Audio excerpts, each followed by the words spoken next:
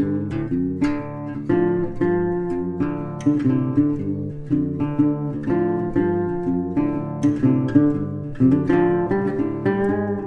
to another episode of the Virtual Coffee Break with the MSU Extension Dairy Team. My name is Martin Mangual, and for today's episode, I'm glad to be introducing dairy educator Paola Bacigalupo and her guest, Dr. Angel Abuelo.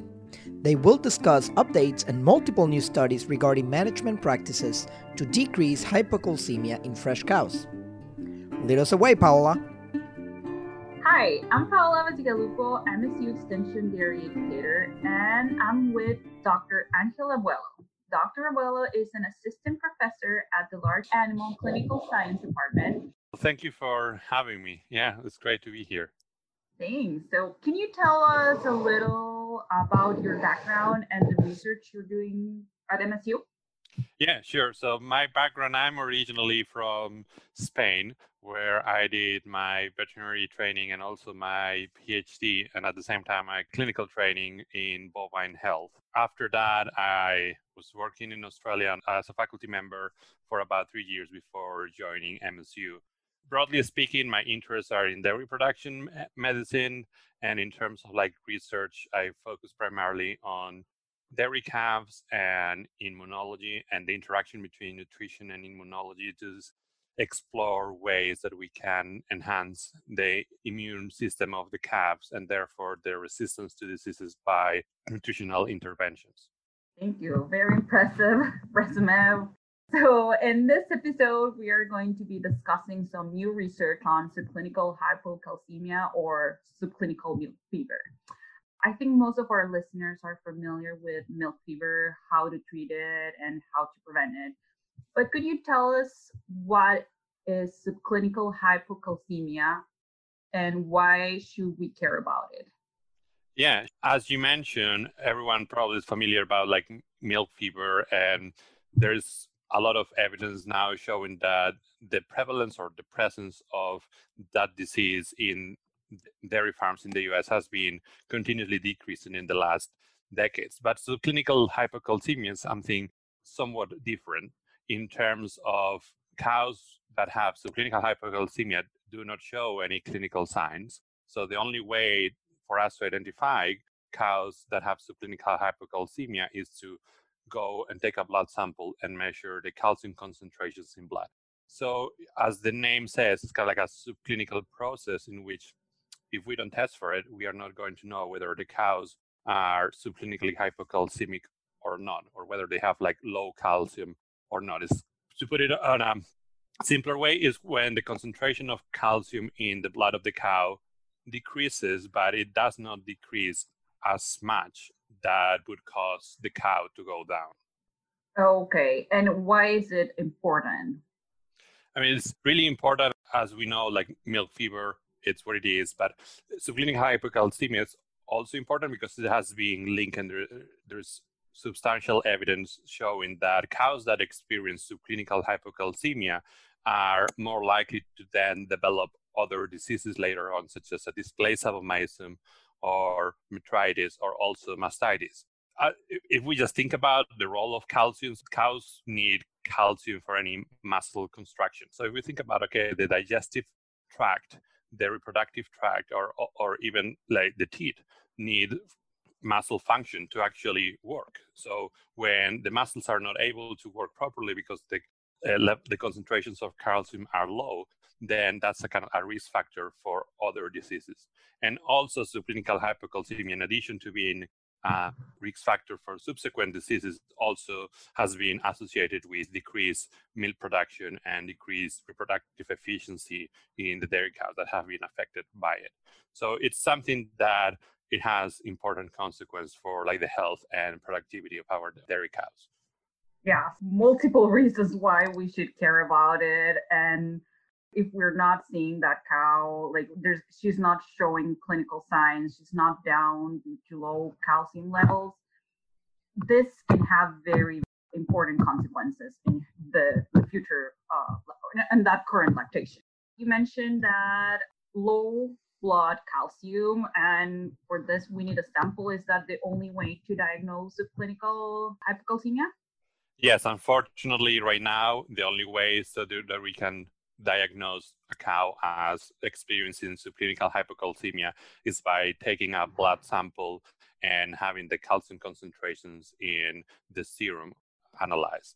And to make things more complicated, unlike, for example, ketone bodies, where we can measure beta hydroxybutyrate cow side, right now, there is no validated device that can measure calcium cow size.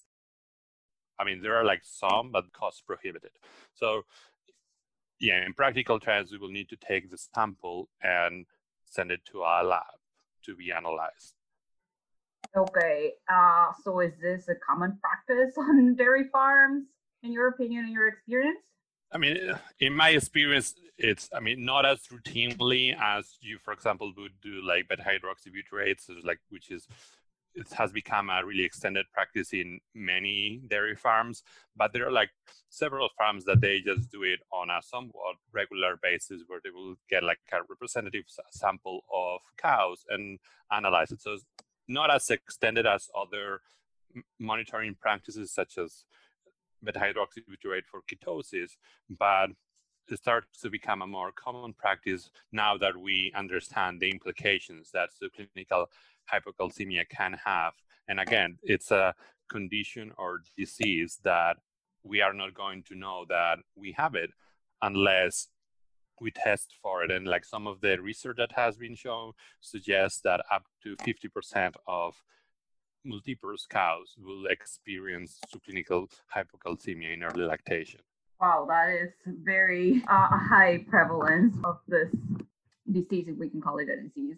You mentioned that now studies are kind of making the producers to be more actively looking into subclinical hypocalcemia. And that brings the first study that we want to discuss today. This study came from the group out of Cornell. And what they did is that they measure blood calcium levels every day during the first 4 days in milk and looked for association with the blood calcium levels and different variables. And they found an association between low blood calcium measured right after calving, so on day milk 1, and high milk production. So Dr. Abuelo, can you tell us what are the implications of this finding? Yeah, so this is a very interesting study out of the group from Dr. Jess McCart at Cornell. They really did a great job at investigating the dynamics of calcium concentrations in blood during the first days after calving. And it's kind of like changed how we understood hypocalcemia, or subclinical hypocalcemia to be more precise. So traditionally, or it has the historical definition of subclinical hypocalcemia was calcium concentrations in blood lower than 2 millimole per liter within the first 24 to 48 hours after calving. However, with this research, it actually showed that what it matters is not really that drop in calcium concentrations right after calving, but it's the ability of the cows to recover from that decrease in calcium concentrations. As we know from like milk fever, decreasing calcium concentrations in blood, it's somewhat expected right after calving because of all the demands for calcium because of colostrum and milk production. So there's like sudden increase in demand. So somewhat a decrease in calcium concentration is expected. But like this research showed that it's a matter of how well can the cows recover from that decrease.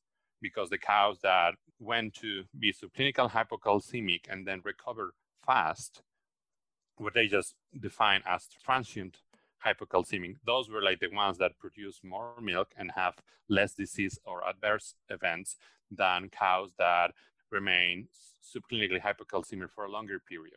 So which make us revise that probably just getting a sample 24 hours after calving is not the best way to test for subclinical hypocalcemia, because I want those cows in my herd. Correct me if I'm wrong. Would it be better to test cows on farms at least twice, or would you just do it one time but not on the first day in milk? Yeah, I mean, that's a really good question, and unfortunately, I don't have the answer of what you should do, because I think that research is still needed for that. It has been another interesting study from another group that actually show better association between calcium concentrations, and in this case was uterine disease when the calcium was drawn at 3 days post-calving. So that might be a time point to look for. But again, and I know that Dr. McCart at Cornell is trying to now better explore and provide recommendations on how should we be testing for subclinical hypocalcemia in commercial dairy herds with this in mind. But yeah, I mean, probably what we used to do of just measuring calcium within the first day after calving does not provide us much information as we want, because yes, we will be able to identify both those that are kind of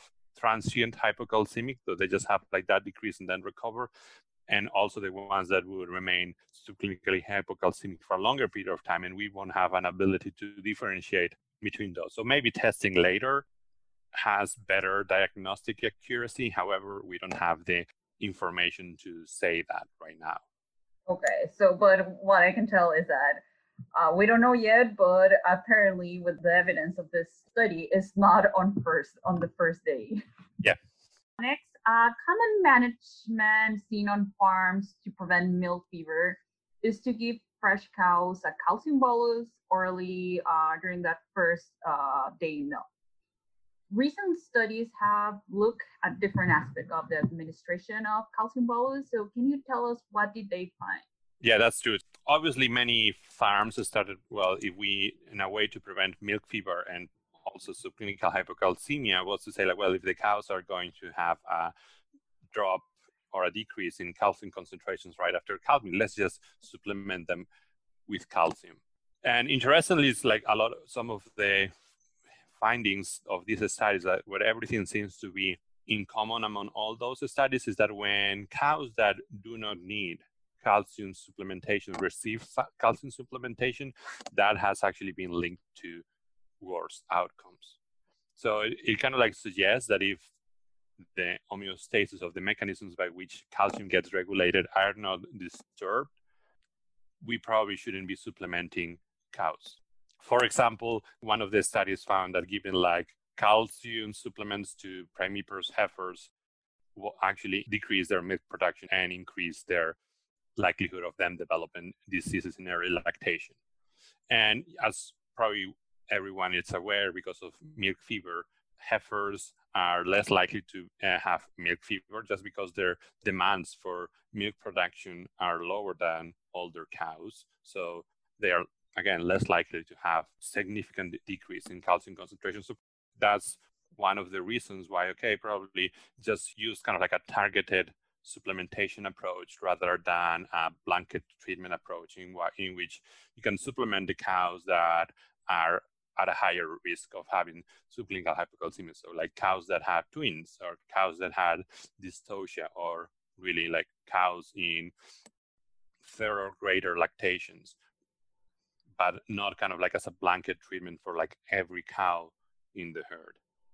Yeah, blanket treatment, it's a lot easier for labor. It's more practical, but I mean, if there's already evidence that it could be detrimental for first lactation heifers, farmers should really be paying attention, doing that selective supplementation of calcium.